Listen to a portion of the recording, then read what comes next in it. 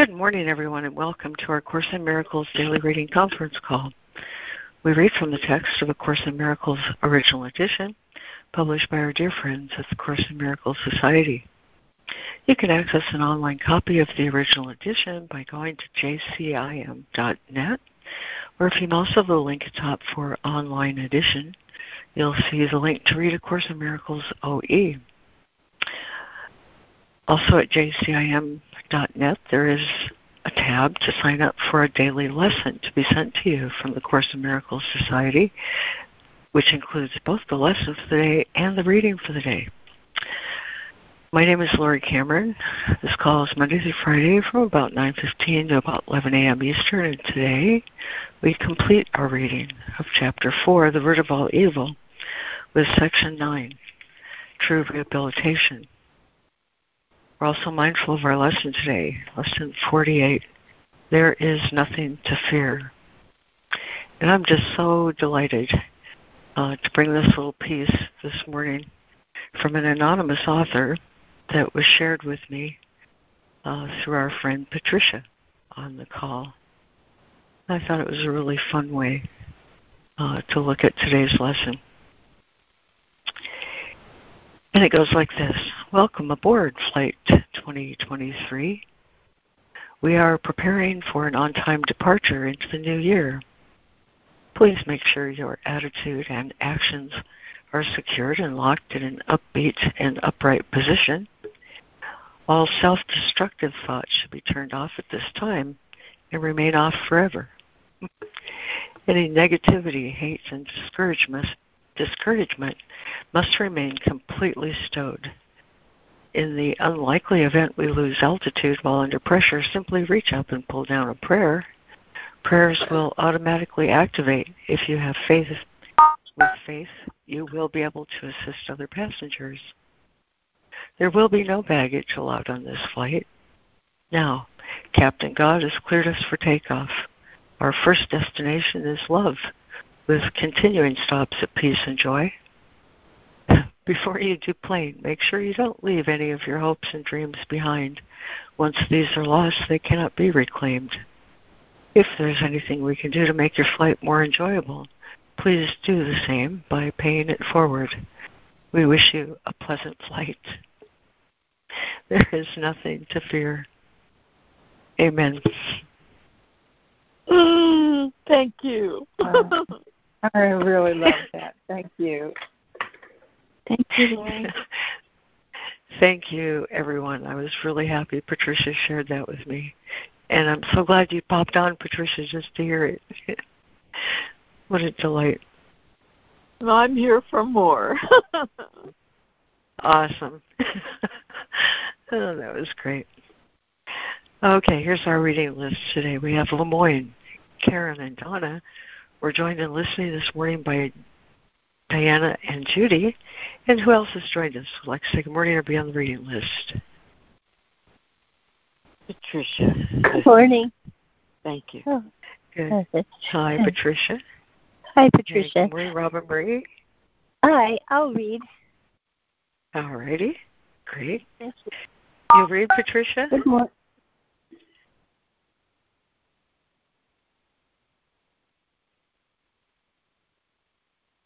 Can I put you down to read, Patricia? Listening, honey. Thank you. Oh, okay. All righty. And good morning.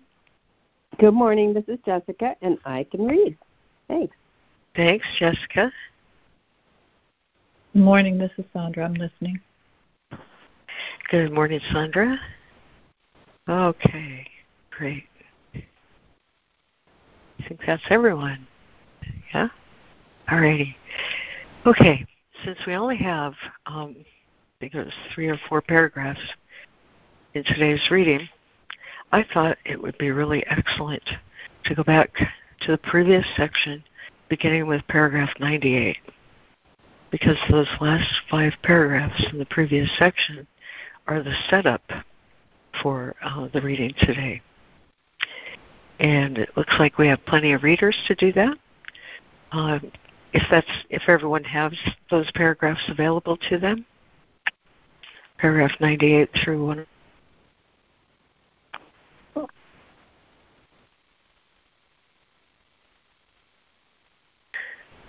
beginning in Chapter 4, The Root of All Evil, with paragraph 98.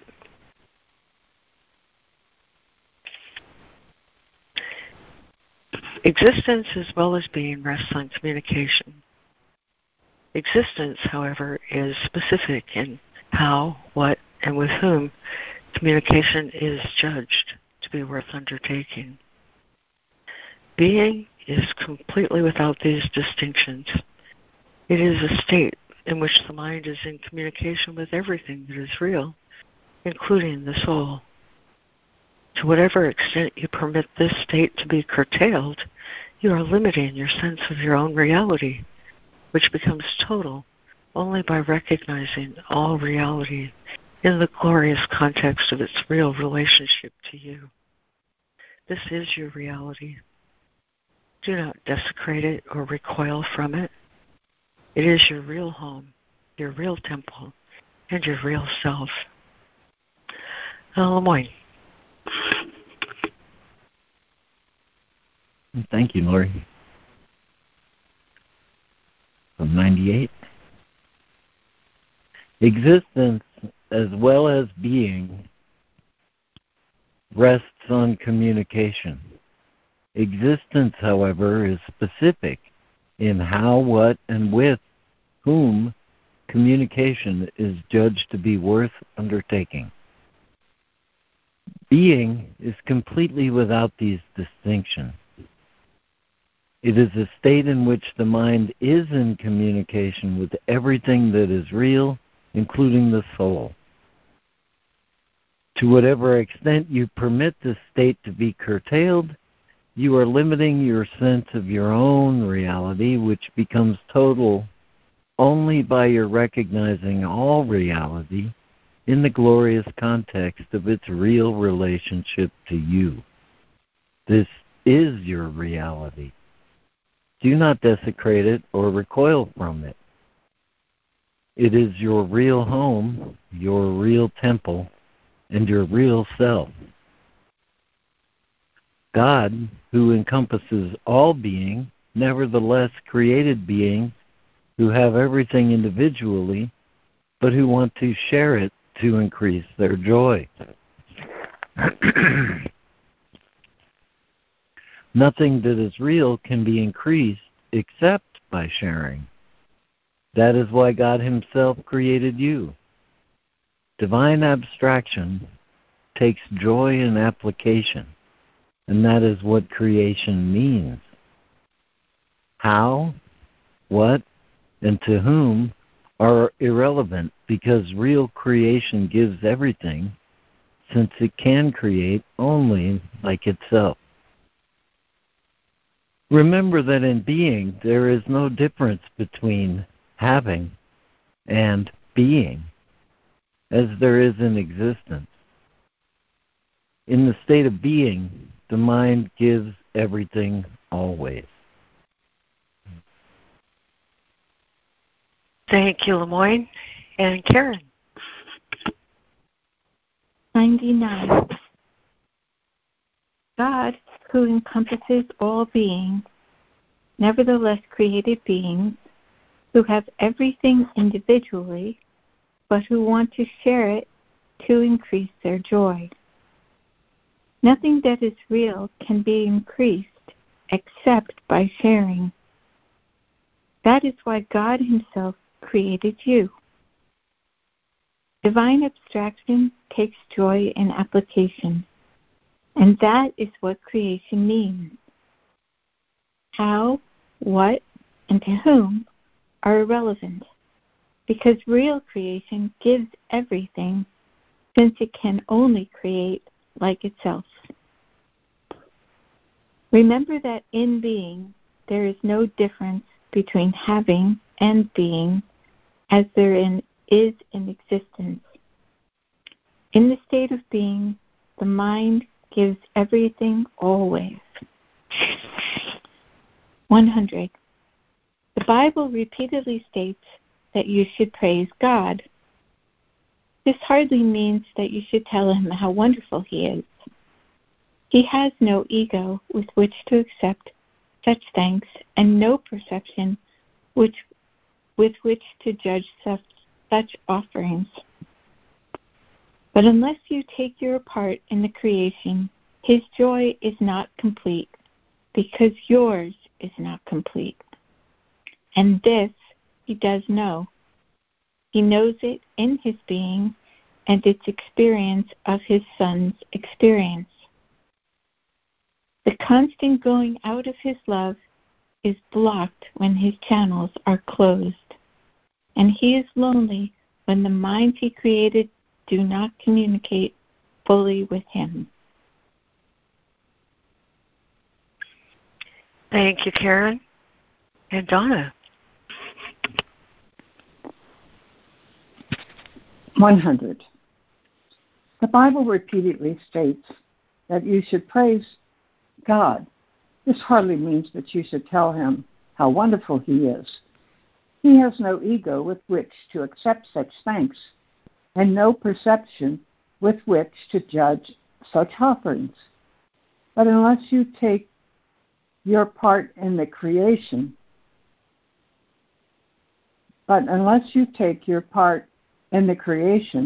his joy is not complete, because yours is incomplete. And this he does know. He knows it in his being and its experience of his Son's experience. The constant going out of his love is blocked when his channels are closed, and he is lonely when the minds he created cannot communicate fully with him. 101. God has kept your kingdom for you, but he cannot share his joy with you until you know it in your whole mind. Even revelation is not enough, because it's communication from God. It is not enough until it is shared. God does not need revelation returned to him, which would clearly be impossible, but he does want revelation brought to others. This cannot be done with the actual revelation, because its content cannot be expressed, and it is intensely personal to the mind which receives it. It can, however, still be returned by that mind through its attitude to other minds, which the knowledge from the revelation brings.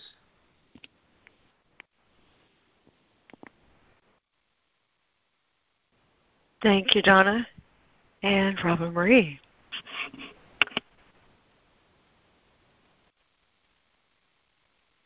101.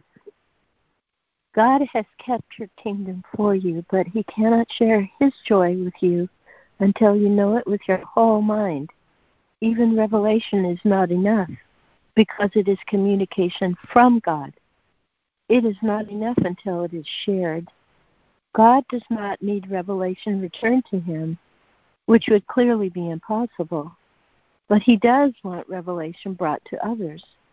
This cannot be done with the actual revelation, because its content cannot be expressed, and it is intensely personal to the mind which receives it. It can, however, still be returned by that mind through its attitudes to other minds, which the knowledge from the revelation brings. 102. God is praised whenever any mind learns to be wholly helpful. This is impossible without being wholly harmless, because the two beliefs coexist. The truly helpful are invulnerable because they are not protecting their egos, so that nothing can hurt them. Their helpfulness is their praise of God, and he will return their praise of him, because they are like him, and they can rejoice together. God goes out to them and through them, and there is great joy throughout the kingdom. Every mind that is changed. Every mind that is changed adds to this joy with its own individual willingness to share in it. The truly helpful are God's miracle workers, whom I direct until we are all united in the joy of the kingdom. I will direct you to wherever you can be truly helpful and to whoever can follow my guidance through you. Thank you, Robin Marie. And Jessica, if you'd like to do that paragraph and then roll right into the true rebuild, the next paragraph after that. Thank you. Okay. It might take me a minute to make the transition from this one to the next one. Okay, 102. God is praised whenever any mind learns to be wholly helpful. This is impossible without being wholly harmless, because the two beliefs coexist. The truly helpful are invulnerable because they are not protecting their egos, so that nothing can hurt them. Their helpfulness is their praise of God, and He will return their praise of Him because they are like Him, and they can rejoice together. God goes out to them and through them, and there is great joy throughout the kingdom. Every mind that is changed adds to this joy with its own individual willingness to share it. The truly helpful are God's miracle workers, whom I direct until we are all united in the joy of the kingdom. I will direct you to wherever you can be truly helpful, and to whoever can follow my guidance through you. Okay, 1 second. 2 seconds. Right, I'm almost there. Okay, 103. Every mind which is split needs rehabilitation. The medical orientation to rehabilitation emphasizes the body, while the vocational orientation stresses the ego. The, quote, team approach generally leads more to confusion than to anything else, because it is too often misused as a way of exerting the ego's domination over other egos, rather than a real experiment in the cooperation of minds. Rehabilitation is a movement, is an improvement over the overt neglect of those in need of help.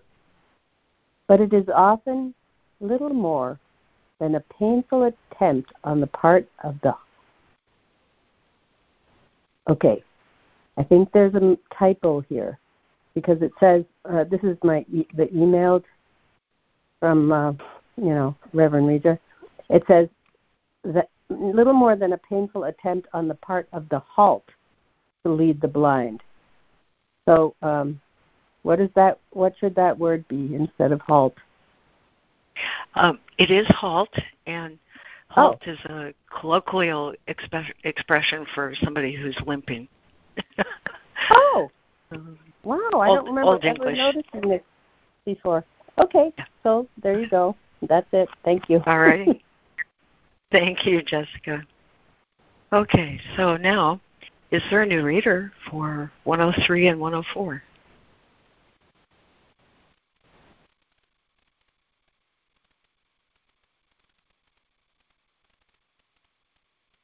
All righty, back. Okay, Patricia, thank you. Okay. 103. Every mind which is split needs rehabilitation. The medical orientation to rehabilitation emphasizes the body, while the vocational orientation stresses the ego.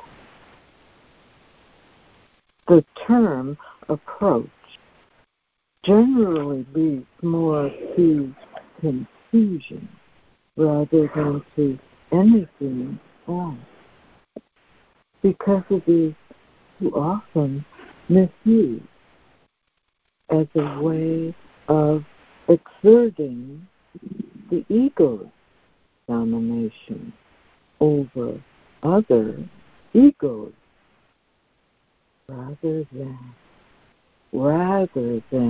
as a real experiment in the cooperation of mind.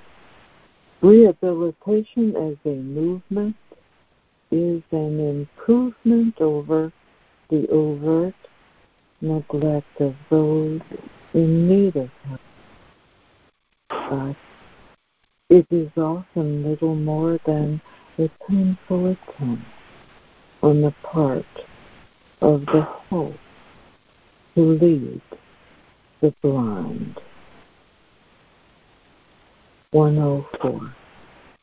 The ego is likely to fear broken bodies because it cannot tolerate them. The ego cannot tolerate ego weakness, either without ambivalence, because it is afraid. It is afraid of its own weakness, as well as the weakness of its chosen home. When it is threatened, the ego blocks your natural impulse to help, placing you under the strain of divided will. You may then be tempted to withdraw, to allow your ego to recover and to gain enough strength to be helpful again on a basis limited enough not to threaten your ego, but too limited to give you joy. Too limited to give you joy. Those with broken bodies are often looked down on by the ego because of its belief that nothing but a perfect body is worthy of its own people.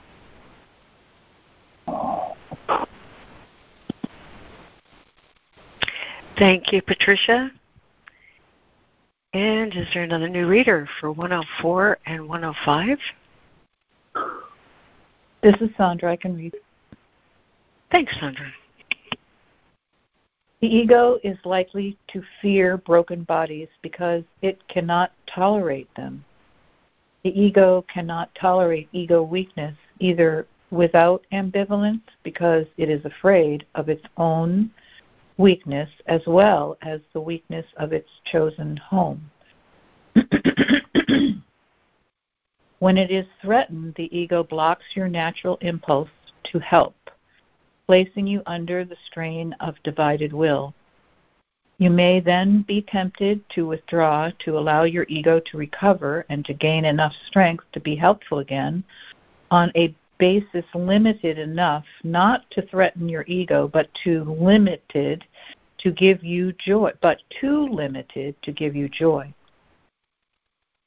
Those with broken bodies are often looked down on by the ego because of its belief that nothing but a perfect body is worthy as its own temple. 105. A mind that recoils from a hurt body is in great need of rehabilitation itself. All symptoms of hurt need true helpfulness, and whenever they are met, with this, the mind that so meets them heals itself. Rehabilitation is an attitude of praising God as He Himself knows praise. He offers praise to you, and you must offer it to others. The chief handicaps of the clinicians lie in their attitude to those whom their egos perceive as weakened and damaged. By these evaluations, they have weakened and damaged their own helpfulness and have thus set their own rehabilitation back. Rehabilitation is not concerned either with the ego's fight for control or its need to avoid and withdraw. You can do much on behalf of your own rehabilitation and that of others if, in a situation calling for healing, you think of it this way. Thank you, Sandra. And would you like to read that 106 too, please? Sure. I am here only to be truly helpful. I am here to represent Christ who sent me. I do not have to worry about what to say or what to do, because he who sent me will direct me. I am content to be wherever he wishes, knowing he goes there with me. I will be healed as I let him teach me how to heal. Amen. Oh, yeah. Thank you, Sandra. And would there be another new reader who would like to do 105 and 106 together?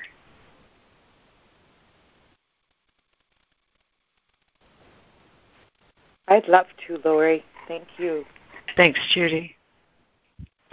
A mind that recoils from a hurt body is in great need of rehabilitation itself. All symptoms of hurt need true helpfulness, and whenever they are met with this, the mind that so meets them heals itself. Rehabilitation is an attitude of praising God as he himself knows praise. He offers praise to you, and you must offer it to others. The chief handicaps of the clinicians lie in their attitudes to those whom their egos perceive as weakened and damaged. By these evaluations, they have weakened and damaged their own helpfulness and have thus set their own rehabilitation back. Rehabilitation is not concerned either with the ego's fight for control or its need to avoid and withdraw. You can do much on behalf of your own rehabilitation and that of others if in a situation calling for healing, you think of it this way. I am here only to be truly helpful. I am here to represent Christ who sent me. I do not have to worry about what to say or what to do because he who sent me will direct me. I am content to be wherever he wishes, knowing he goes there with me. I will be healed as I let him teach me to heal. Amen. Thank you so much. Amen. Thank you, Judy. All righty. What a great way to do these paragraphs together. I really enjoyed that. Let's see.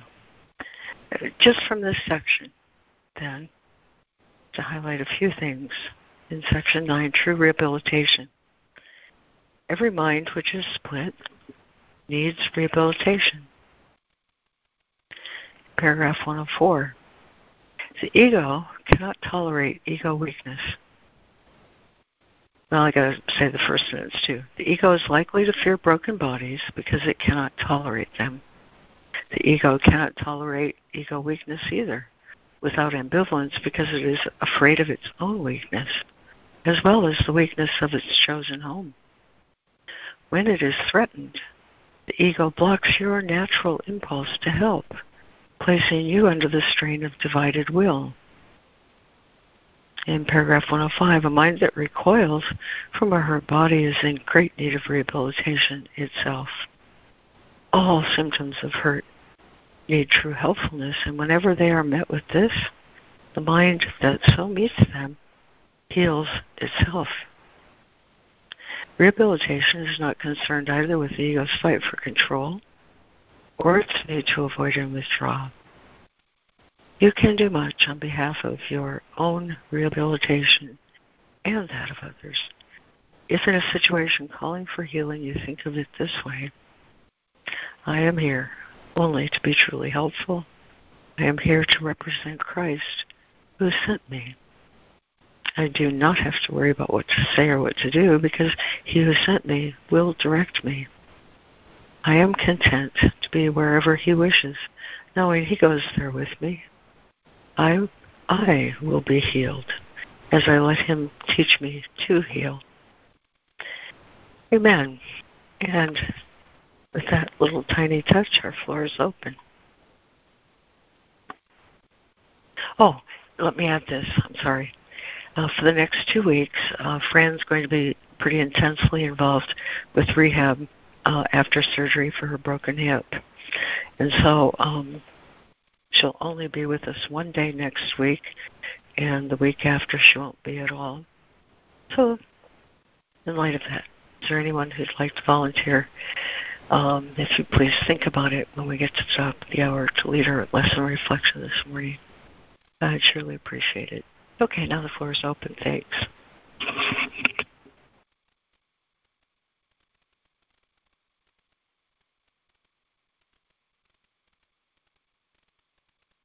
Good morning, this is Sandra. And this reading was so helpful to me because that is really a part of my nature, is to want to be helpful, particularly to my loved ones.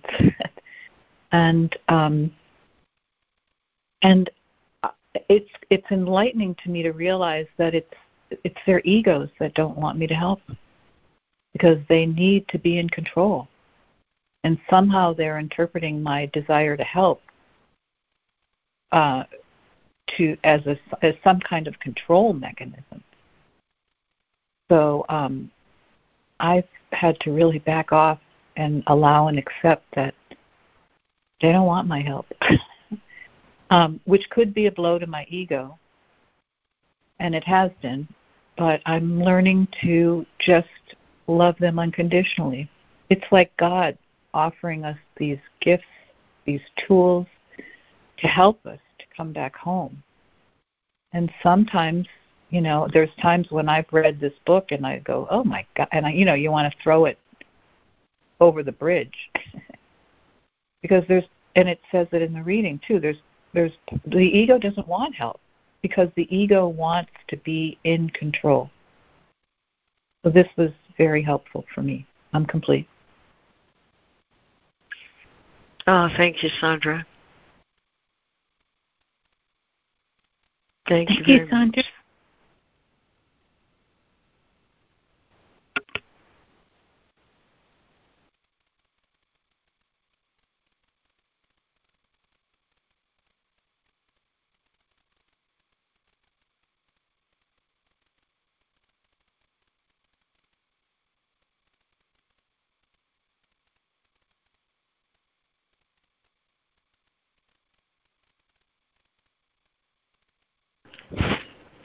Hi, it's Robin Marie. Hi, this is Chris.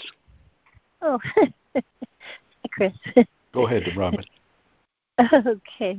I just was going to say it has been very helpful to me to continually realize that everyone's path is different. Every person is different, and not to judge other people by what they're doing because, that path that they're on, God is going to show them something on that path, and I don't know why they're on it, and I don't know what God is going to show them, but it becomes very, very clear to me that I shouldn't meddle in other people's on other people's path, but stay on my own. That's very helpful, and it's very helpful to them too, because they can see that God is directing me. In their inner mind, they can see that, and it helps them to come to the realization that God is their source. And thank you. Chris, go ahead. Thank you, Robin Marie.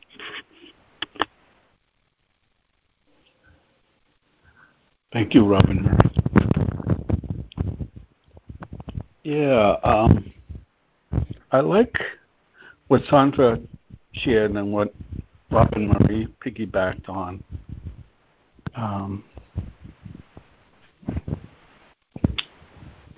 The Holy Spirit is the ultimate rehab director within. And I too have witnessed within me a resistance to be rehabilitated. But I also have witnessed a greater desire to follow that rehabilitating direction of his and have reaped the benefits of strengthening my mind, stilling my mind from the wild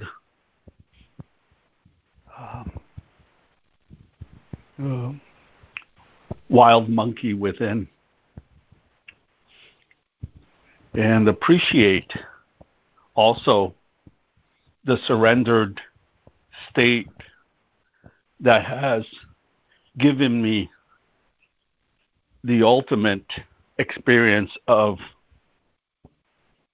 Holy Spirit's control expressing through me and as me. It's a beautiful thing. I'm going to keep it short, but I would love to know where we read from in this edition. Thank you. I'm complete. Oh, sure, Chris, and thank you for that share.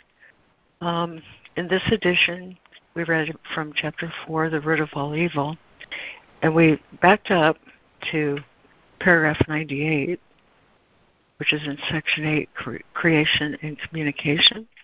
So we included 5 paragraphs at the end of that section, 98 through 102, and then we did Section 9, True Rehabilitation. And that completes Chapter 4 today. So thanks for your share. And you highlighted exactly something I wanted to share about this discussion that I found really helpful. It's from the notes, and perhaps in your CE versions this was included, I'm not sure, but the whole section, True Rehabilitation, flows from a discussion that Christ Mind was having with Helen. And he made the observation, I thought this is just the perfect setup. He made this observation in their dialogue about rehabilitation and Bill going to this conference. Here's the paragraph. The reason why Bill needs this experience of going to this conference on rehab is because he needs rehabilitating himself. Now here's the key. How often have I answered, quote, help him, when you asked me to help you?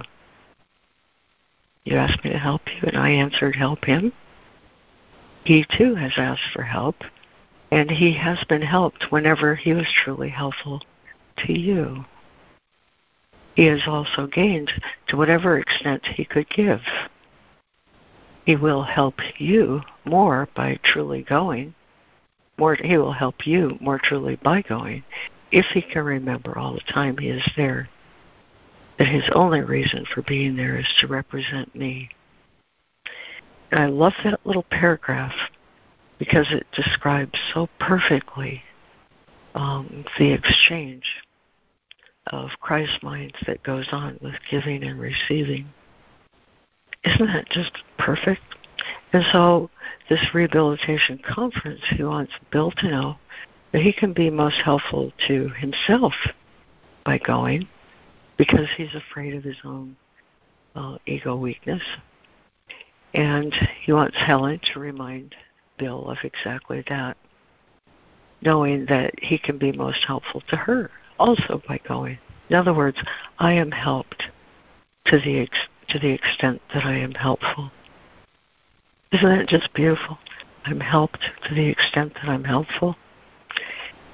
And that's the essence of these 4 paragraphs, the setup, if you will.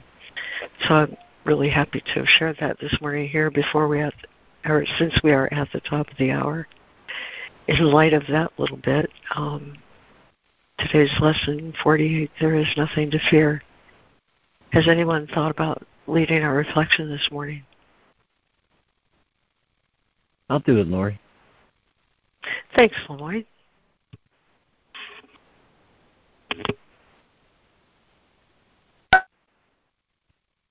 All right. Lesson 48. There is nothing to fear. The idea for today simply states a fact. It is not a fact to those who believe in illusions, but illusions are not facts. In truth, there is nothing to fear. It is very easy to recognize this, but it is very difficult to recognize for those who want illusions to be true. Today's practice periods will be very short, very simple, and very frequent. Merely repeat the idea as often as possible. You can use it with your eyes open at any time and in any situation. It is strongly recommended, however, that you take a minute or so whenever possible to close your eyes and repeat the idea slowly to yourself several times. It is particularly important that you use the idea immediately should anything disturb your peace of mind. The presence of fear is a sure sign that you are trusting in your own strength. The awareness that there is nothing to fear shows that somewhere in your mind, not necessarily in a place which you recognize as yet, you have remembered God and let His strength take the place of yours. The instant you are willing to do this, there is indeed nothing to fear. So take that minute now with lesson 48. There is nothing to fear.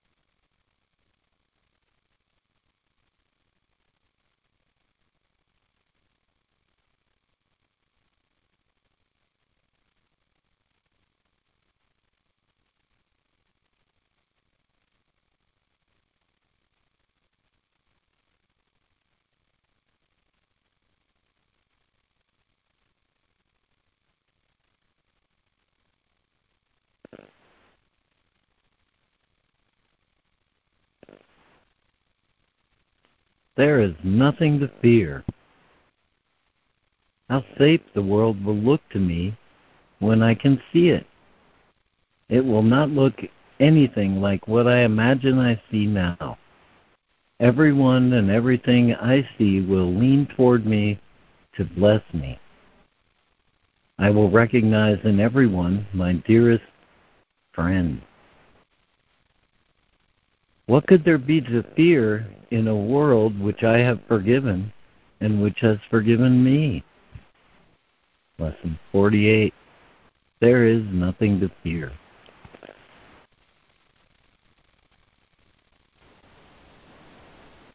Amen. That was just beautiful, Lemoyne. Thank you. Thanks, Lemoyne.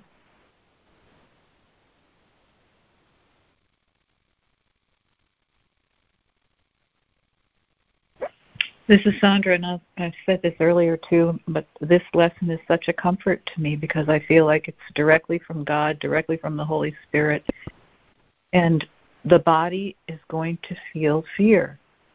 So that feeling is there because I'm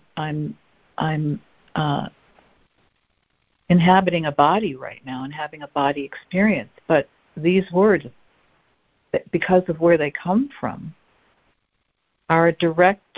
It's like God is the strength with which I let go of fear, because these words are direct from God, direct from Holy Spirit, direct from my soul and to my soul. It's just, first of all, I'm not a body, and if I identify with the body, even if I don't identify with the body, I could still feel fear. Because it's just a feeling in the body. But I can address it and comfort it with the truth, which is there is nothing to fear. And it really helps me because I still feel fear. And I remember these words and when they happen. And it's a lot of stuff around the body. And every time I feel it, I say, there's nothing to fear. I am not a body. I am free. I am as God created me. Completely united, completely protected. I'm not under the laws of the ego, which means I'm not under the laws of this earth. So there's nothing to fear. I'm complete. Oh, that was beautiful, Sandra. Thank you. I can feel that from you.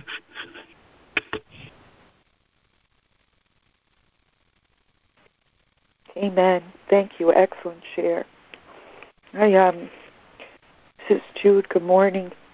I'm really taken with this reading. I'm so glad you had us go back to existence as well as being rest on communication.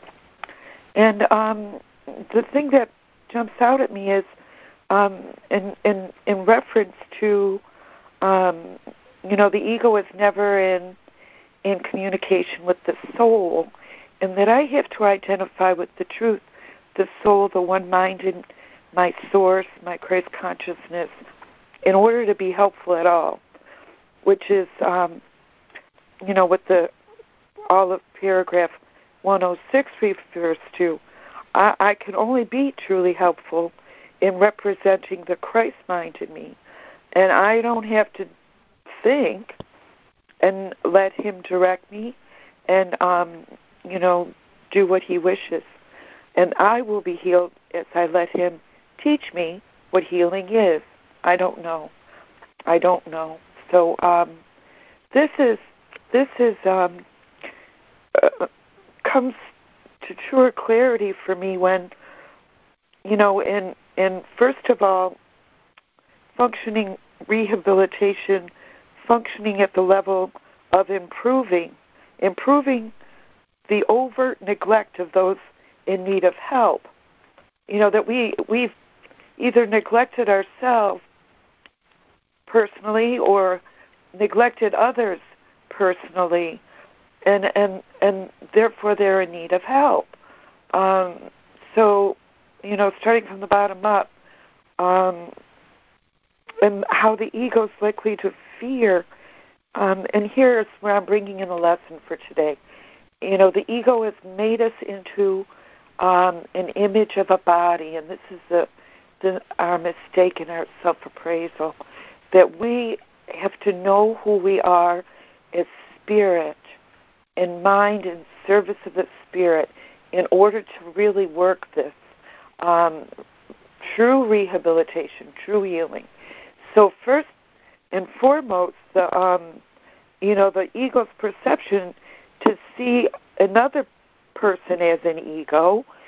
I'm looking through the eyes of the body, thinking I'm a body, looking at another person in a body as two separate selves, and that is what needs to be healed. That's where I need to go to the one-mindedness where true healing can occur. So, that the weakness of my ego mind doesn't enter into this fear, where the fear comes in, because the ego is in and of itself a fearful thought. So it can't bring the perfect love that is the source of the healing to the situation.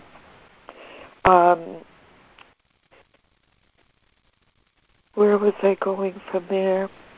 Oh, just how I've seen throughout my nursing career how people will avert their eyes from people who are sick and suffering. They can't stand to even look upon it. The sight of blood, the sight of any kind of symptoms of sickness are very repulsive to people, and I'm sure everyone is, familiar with that. But that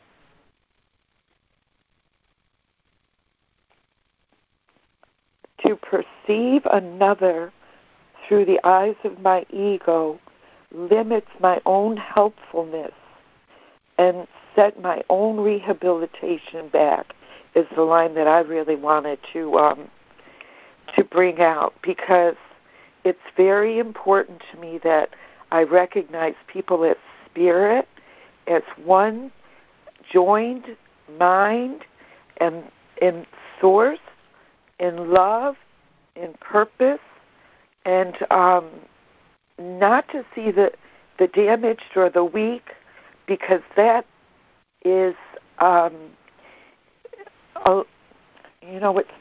this is where it gets muddied with words, but I hope you can feel how I'm trying to express this. Looking past the physical appearance of form in order to know that I can truly be of help, because I know who and what we are in our unicity, in our state of grace.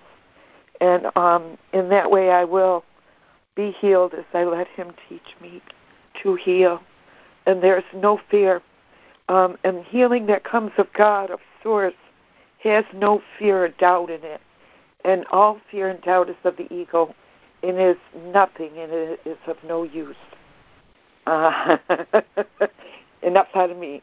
Thank you so much for helping me to say out loud what is in my heart. Amen. I'm complete. Thank you, Judy. Thank you, Judy. Very good, wise words. Thanks.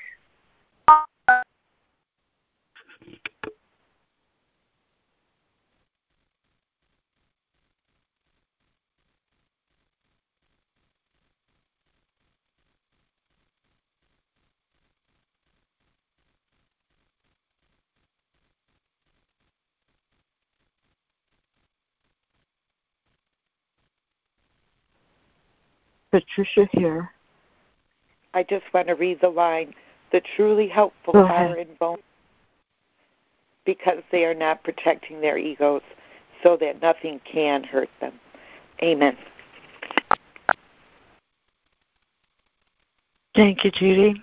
And go ahead, Patricia. Yes, I'm finding that, and thank you, Judy, for everything. Kind of pulled my voice out. That the joy of experiencing the lesson, there is nothing to fear, with the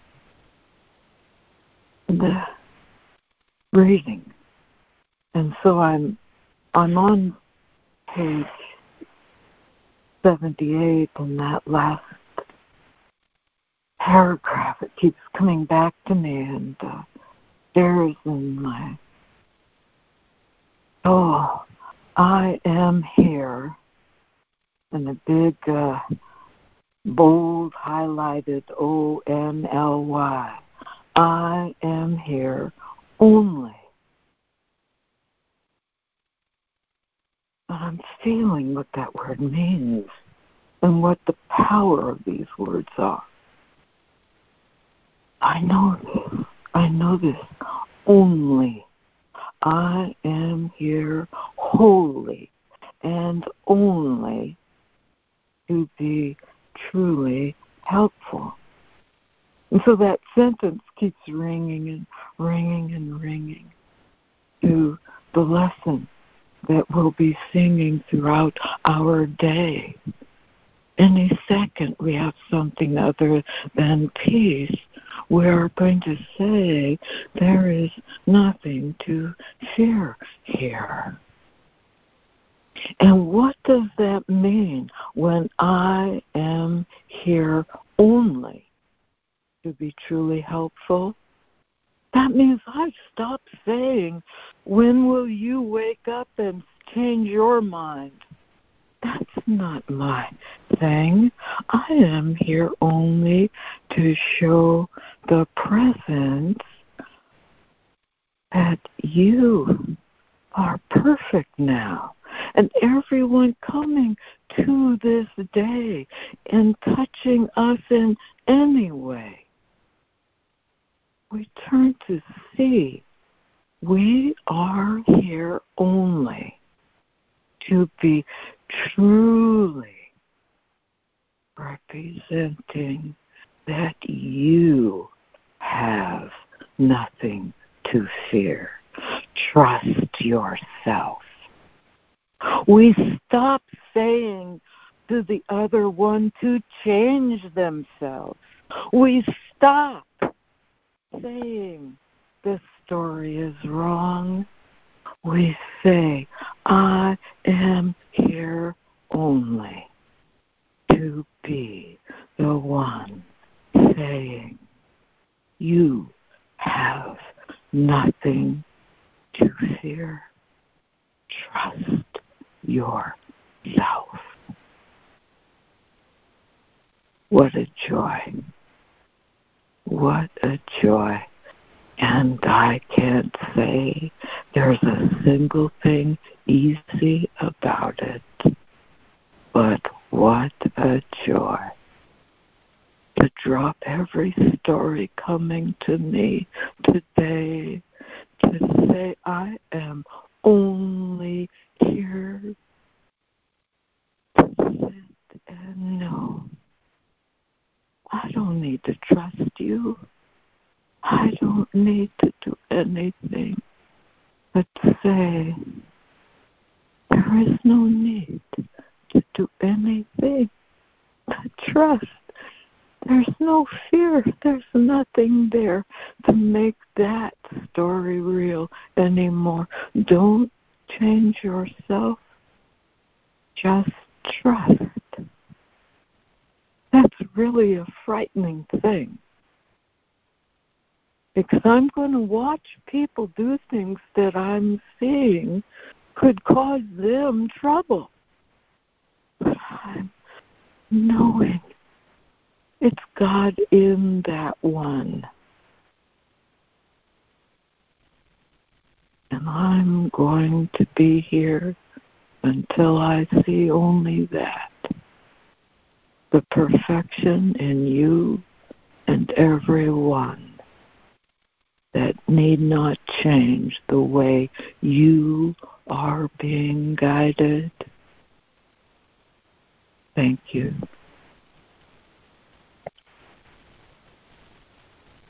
Oh, that was so lovely. Thank you, Patricia.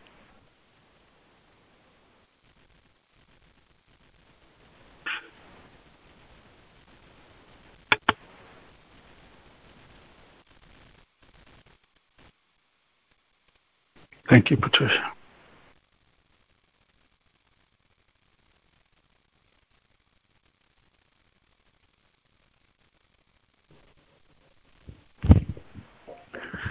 Hi, this is Chris. Just a quick thing. I just received an insight of the reading. It says, it is particularly important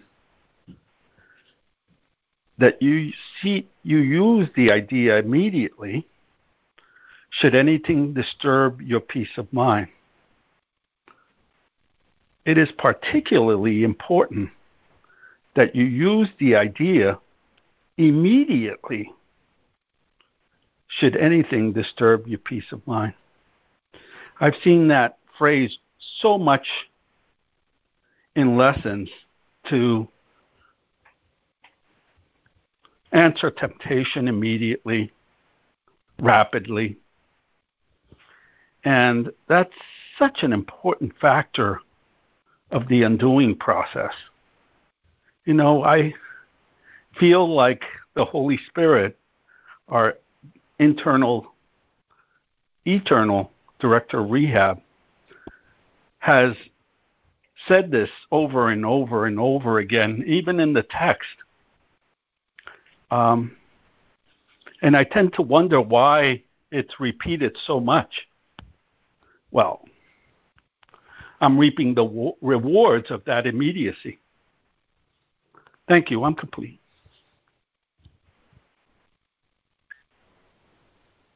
No, boy. Thank you, Chris. And thank you for that reminder of the reminder. Thanks, Chris. Maybe I'll do it today. Yay! That's how I learned, Chris. I learned through repetition. So that's why I so appreciate all the repetition in this book. I'm complete. Yeah, me too.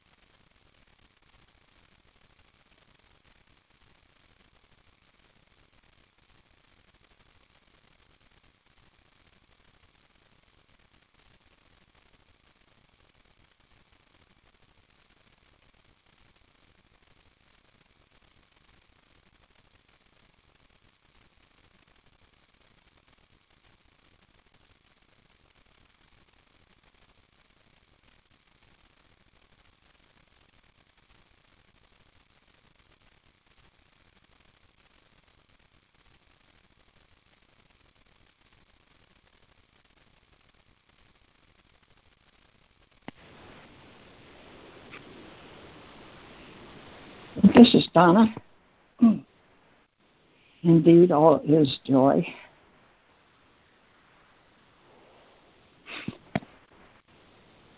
As we had ended the reading and I had looked over some notes I made, what caught my eye was the root of all evil. And I thought, that evil word, that's such a vague word, really. And it came to me to put egos above it, the root of all egos. And that's what this chapter 4 has been, such a meal of spiritual bread. I continue to be very grateful to be here. And in paragraph 100 says, referring to God, He knows it in His own being. The word being had come to me, and as I went back to look for it, that's the place I found it.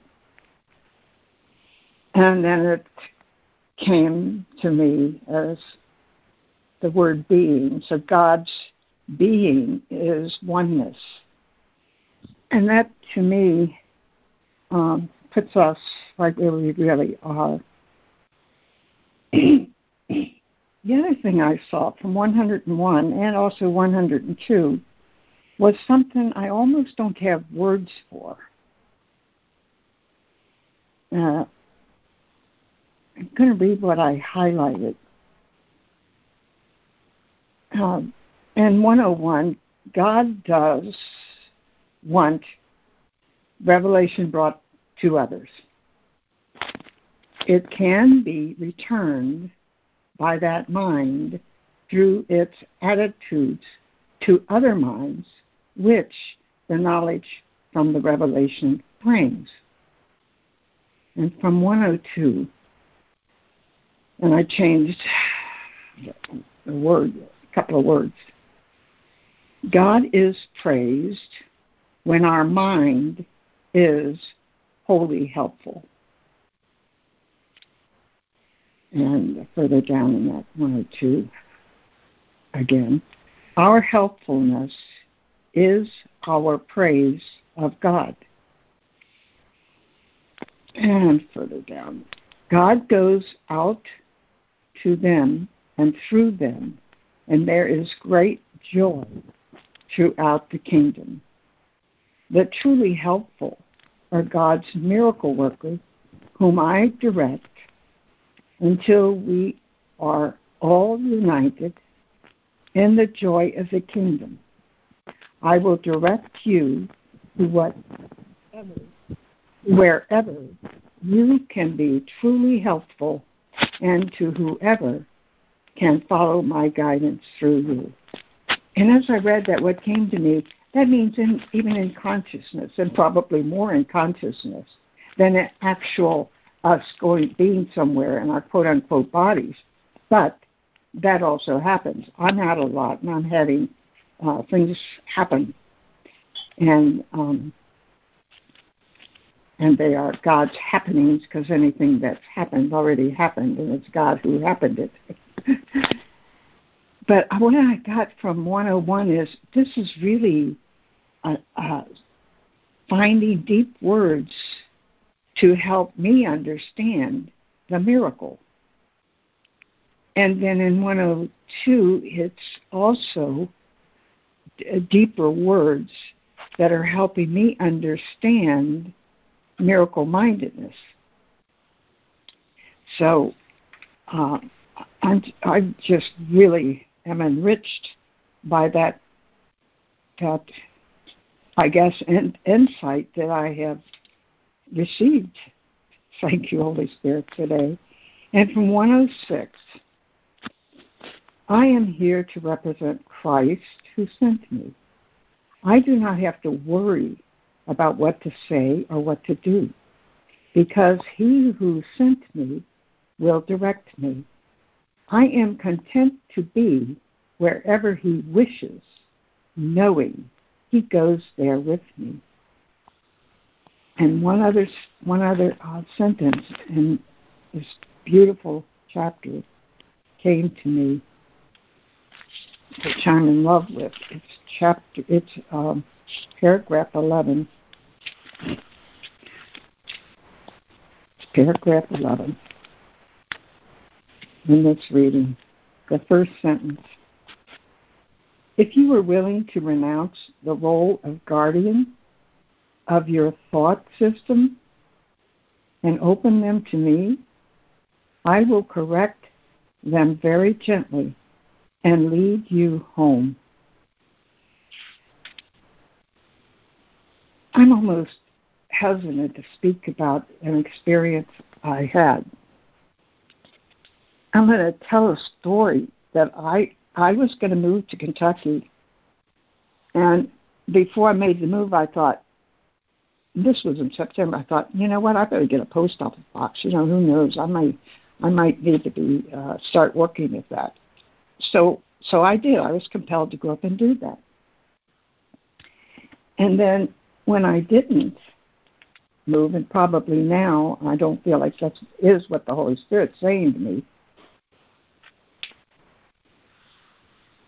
And our reading, was it yesterday, perhaps? It was. In our reading yesterday, the post office, the experience I had at the post office, and the reading, and then at the end of the reading, I got the message. I thought, oh, the post office.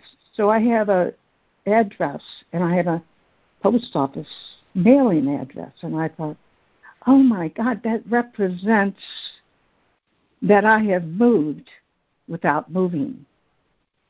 And to me, that means I have moved from operating so much in the ego thought system and moved into the Christ consciousness thought system. So that was a great, wonderful revelation for me. And in yesterday's reading. And I am going to tell this story about this post office. I've had 4 miraculous encounters in that post office since September. And I tell people about them. That's how clear they are to me. But the last one I had was so beautiful. I mean, the world melted. So people leave mail. I guess if it's not theirs, and they leave somebody else's box mail out in the lobby. And I used to be a do-gooder, whether it was needed or not. I picked up this piece of mail and I went in to stand and wait my turn. And there was a woman shipping a bunch of packages. And took a long time for the postal person to check all these packages in. And this lady and the worker were having a little conversation while the post worker was working. And as I was standing there, National Guard soldier came in who happened to be a girl or a young woman, I guess I should say. And I was in quote-unquote line, and I could see that the soldier was a little bit anxious because apparently this packaging thing was going to be a while. I'm standing there quietly, and I don't know which I did first, but I'm standing there quietly, and I'm hearing an interior I'm hearing within my mind, my consciousness, I hear this, "Why are you standing there?" And I thought, that was me asking myself, why am I standing there? And it wasn't until later I understood that was not me. So, and then it came to me, the answer came, I heard this say, "Why are you standing there?" And then I heard the Holy Spirit, or Jesus, actually, I think it's Jesus when he literally speaks to me. He said, "This is a divine appointment." But as soon as I received that thought, this woman at the counter, the post office person must have said, maybe a daughter. And this woman at the counter also gave this testimony about some kind of a horrendous situation. And I heard this woman tell the other woman, "Are you going to go see her?" And the woman said, "She doesn't want me to come." And I know that this was prompted by the interior that I heard. So, and believe me, I was at the post office too soon. Usually I don't go that early because I'm afraid my mail won't be in. So I was in there like at 11 o'clock. So when she was finishing up, I looked at the National Guard young soldier, and I said to her, "Thank you for your service." The spell broke of her anxiety. Her face lit up like a light bulb. And I thought, okay, that was my divine appointment. And hearing this woman sharing, so keeping my mind so the Holy Spirit could do the miracles. So the lady went out, and I dropped the letter off, and then the teller said to me, "You didn't have to wait and do that." So I am so bold to say that she had the thought, she doesn't want it, why is she standing there, or something like that. And that's when the Holy Spirit was able to answer her, but I got the answer. So, and then as I go out, this young woman held the door open for me, and I said, "Thank you, love." But it was such a beautiful experience. And I'm right behind this woman. I think I should probably say to her, "God bless you." This woman stops at my car, and I'm thinking she's looking at the junk inside. And And then she sees me behind and feels intimidated, I guess, and moves around to her car. And she says to me, "What is that that's on your car about good?" She didn't have a chance to read it. So I have this dollar thing I picked up at Dollar Tree, and it says, "There is good in the world. Be the good." So I just told her, I said, "Oh, there is only good." And I said, "And I believe in miracles." That lady, she melted all that fear and anxiety and all that apprehension and all her heartbreak and upsetness. It was almost physically, I could see it fall off of her body. And she, and thank you, she said. "I'm so grateful to you. Thank you," she said. And we got in our cars and went on our way. And if that is the purest example of life with Christ and sustaining the Christ consciousness. So I'm so grateful, because if I hadn't stuck in with these readings and gotten this magnificent chapter under my belt, I would still be in a lot of darkness. I am complete. Praise the Lord. Oh, Thank what you. a beautiful story of healing. Thank you, Donna.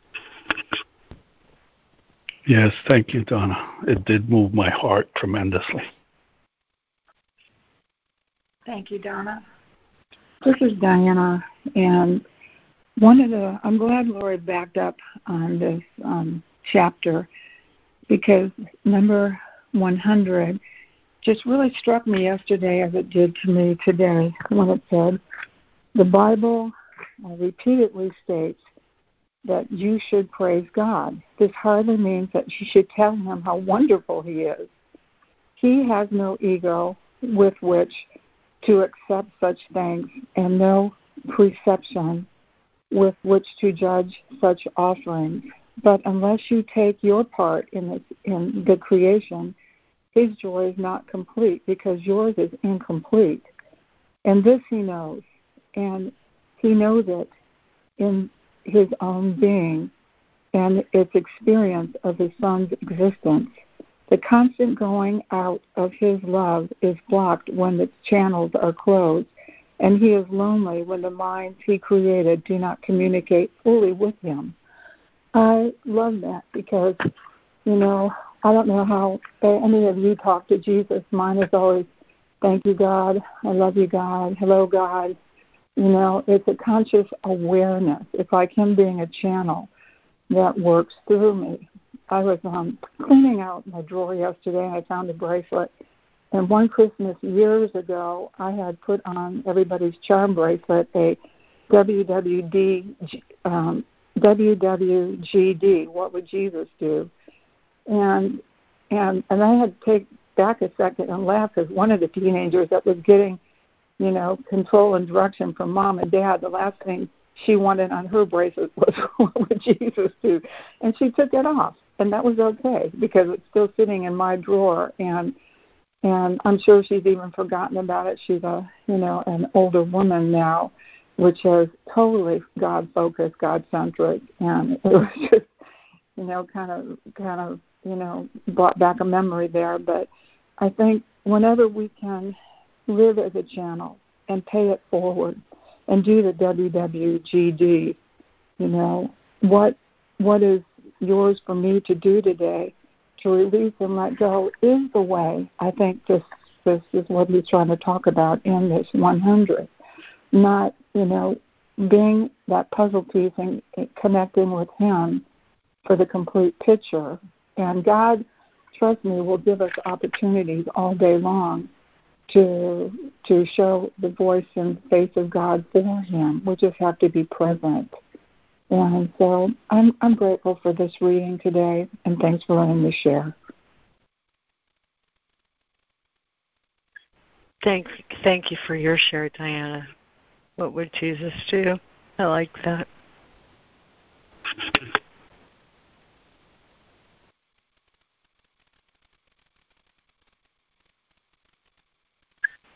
And I like your emphasis on communication. That's so integral to how this all works. So thank you.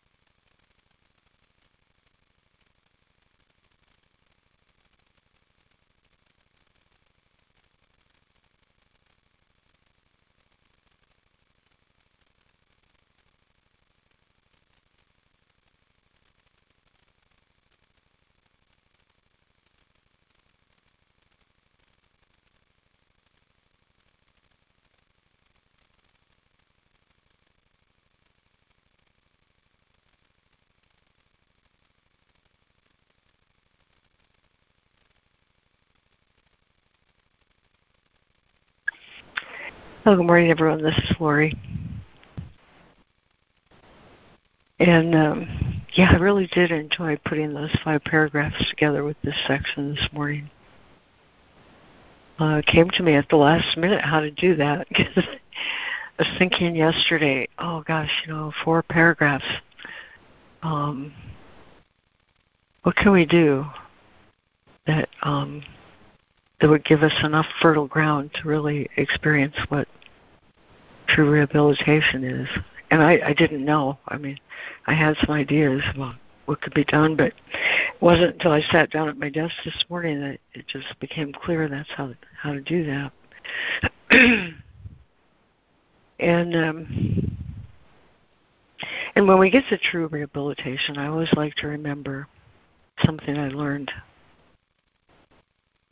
a long time ago, an experience that still stays with me, even though it was probably 30 years ago. But my first job out of nursing school was to be a rehab nurse, something I didn't know anything about, and I was fortunate enough to have a job in a major rehabilitation hospital where, of course, the focus was team, and every team included a nurse and a physical therapist and an occupational therapist and a psychologist and, if appropriate, voc and hearing. But and every team had their caseload.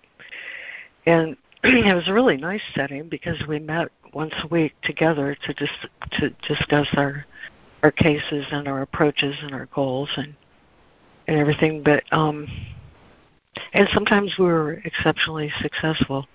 And when we were, of course, it was down to our blessing as well as blessing of our patients. But we had one of my first patients was a lady, a young woman who, in the throes of postpartum depression, she had 2 little children, a newborn and a 2-year-old, just absolutely couldn't cope with life.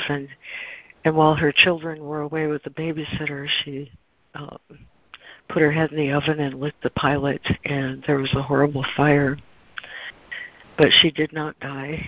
Rather, she lost both legs and 1 arm. And there she is in her 30s with 2 little children and a different life than the one she thought she'd have, that's for sure. And, of course, my initial reaction was fear and how the heck are we going to, establish goals that can be met? And, you ask those questions in that setting, thank God. Some of the team felt like this was way beyond them. And the reason they felt that way, it seemed to me, was because they condemned her for what she did, having 2 little children. And the course of the work with that lady was very difficult for them because they were judging her behavior from the get-go. And And so they didn't, I don't think, experience the same rewards that I did in my work with her. She became my dear friend, actually, and taught me so much about how to be helpful and how not to fear healing and to recognize that anyone I'm trying to be helpful to with regard to the goal of healing is down to my great joy. Because she became my gift, over the years as I thought about her, I thought, I learned, here's what I learned. I had a children's lit professor, and I talked to him about my fears of being helpful. And he said, here's the thing you need to realize, Lori. On any given day, you go to that floor, you have 5 or 6 patients assigned to you. And you're thinking in terms of how are you going to get everything done. But each one of those patients are thinking, I only have her to be helpful. And what I recognized in working with, her name was Val, what I recognized in working with her was that every patient in that setting, it was a patient. In this setting, it's every brother. Every person whose field shares my field is God's gift to me. Why? Because when I learn to set my ego fears and worries and my personal business aside, I can discover that every one of these occasions, whether it's at the post office or on this phone or any occasion that I have to meet with a brother, is God's gift to me, helping me learn my true nature. My brother is my gift. I cannot discover and learn to love and appreciate capital S self alone. It's impossible. I tried it, and I can tell you it doesn't work because the joy isn't in it. So when he says divine abstraction takes joy in application, what he's saying is that every brother I meet on an equal setting is God's gift to me because he helps me, everyone helps me understand and love capital S self. The atonement, he says, gives you God. It also gives you the power of a healed mind. And the beauty of a healed mind is that it goes out. It's a channel. In the manual for teachers, I looked at it this morning because I love one of the paragraphs in there.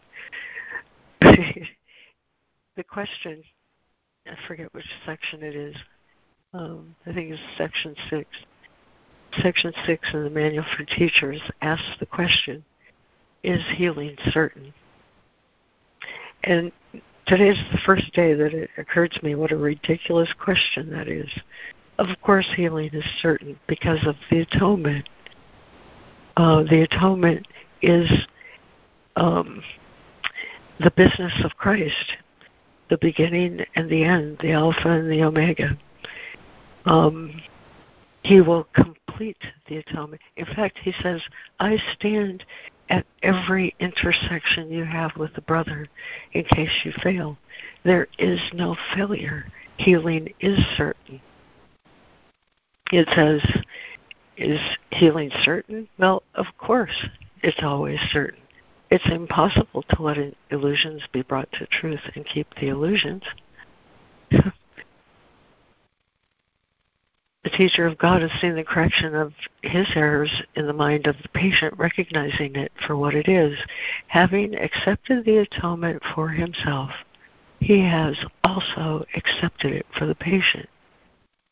That's just a fact. The atonement is a fact.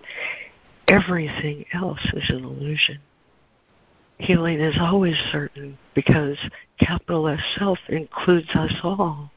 No one's excluded from the mind of God. That would be impossible. That's absolutely and utterly impossible. So, of course, healing is certain. The last paragraph of that says, it's relinquishing all concern about the gift that makes it truly given, and it is trust that makes true giving possible. Healing is the change of mind that the Holy Spirit in the patient's mind is seeking for him, and it is the Holy Spirit in the mind of the giver who gives the gift to capital Him. How can it be lost? How can it be wasted? God's treasure house can never be empty, and if one gift were missing, it would not be full. Yet, its fullness is guaranteed by God. What concern, then, can a teacher of God have about what becomes of his gifts? Given by God, to God, who in this holy exchange can receive less than everything. You know, there's a quote that says, whenever you meet a brother, remember it's a holy encounter. As you see him, you will see yourself. As you think of him, you will think of yourself. This is how every brother is a gift to me. This is why giving and receiving are one in truth. This is why divine abstraction takes joy in application. I will not remember my capital S self without every brother and without all creation. And it's even fuller than that. You know, in the miracle principles, he says revelation unites souls directly with God. Miracles unite souls with each other. And at that intersection, God and souls is every mind. Every mind includes God, and every mind includes self. Every mind is self. It says the soul knows that the consciousness of all its brothers is included in its own. What reason can I have fear? For what reason can I possibly be afraid if everywhere I go I'm meeting myself? In every mind I see my own. Where could I possibly have fear? You know, all kind of stuff happens in my mind. You know, the other day I said the story of, you know, somebody was going to give me chocolates and flowers on Valentine's Day, and they decided they were tired of that idea. Of course, my ego took offense at that, but does that change anything about the unity of love? No. It shows the ridiculousness of these thoughts that cross the mind all the time.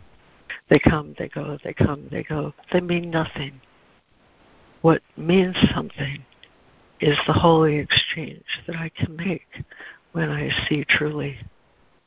That's why Christ's vision is the greatest gift I can seek. And that's why, and that's how.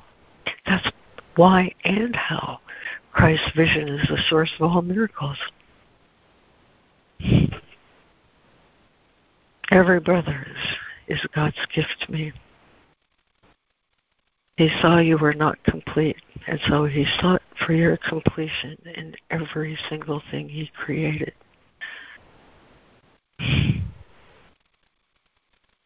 We are God's gifts to each other, and when I learn to see that, I learn the joy of giving and receiving are one in truth.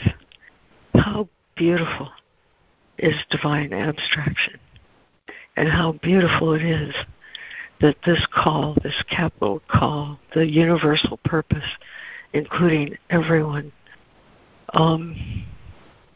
will always, always, always lead me home. And what is home except that place where everything's a part of me? What reason have I to fear?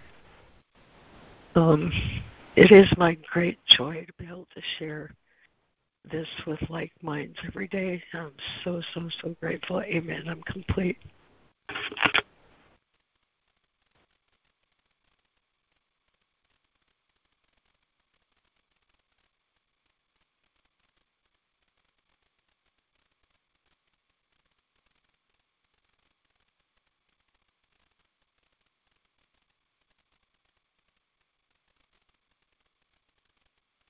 Thank you, Laurie. Beautifully said.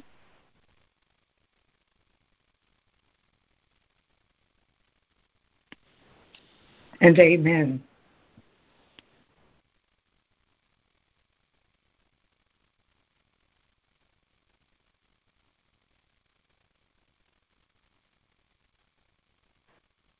All chocolates are half price today.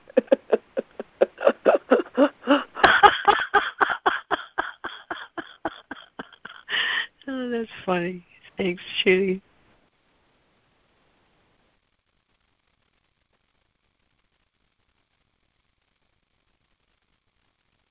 Speaking of chocolate, that was also sweet.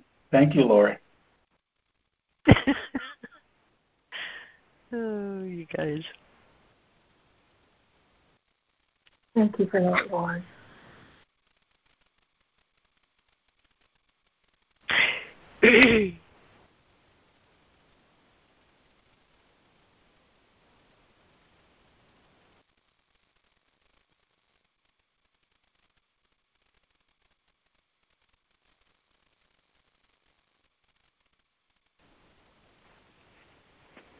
I just love to, well, we're close to the end. Lori, are you going to have something to close with? No, go ahead. I do, but go ahead, Jude. I'm going to wait. Thank you. Well, then I'll just close with this. I just love this from this very chapter. In the section of the constant state. As you come closer to a brother, you do approach me. And as you withdraw from him, I become distant to you. Your giant step forward was to insist on a collaborative venture. Insist on a collaborative venture.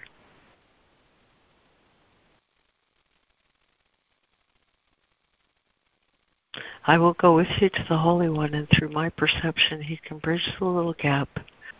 Your gratitude to each other is the only gift I want. I will bring it to God for you, knowing that to know your brother is to know God. A little knowledge is an all-encompassing thing. If you are grateful to each other, you are grateful to God for what He created. Through your gratitude, you can come to know each other. And just one moment of real recognition makes all men your brothers, because they are all of your Father. Love does not conquer all things, but it does set all things right.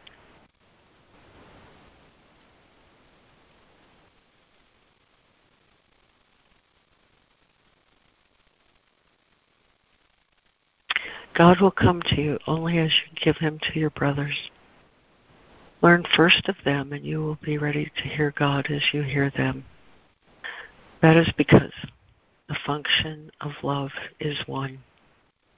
I've heard it said that Lesson 108, giving and receiving are one in truth, is among the most difficult concepts to learn in this Course in Miracles. But these paragraphs we read today explain why it's so true and the rewards of it. And it's because the function of love is one. Amen. Thank you, everyone. Thank you, everyone who read, everyone who shared, everyone who calls in, everyone who hears this conference call or invites anyone to join. We have a collaborative venture without which we cannot succeed. So thank you, everyone. And that ends the recorded portion of our call.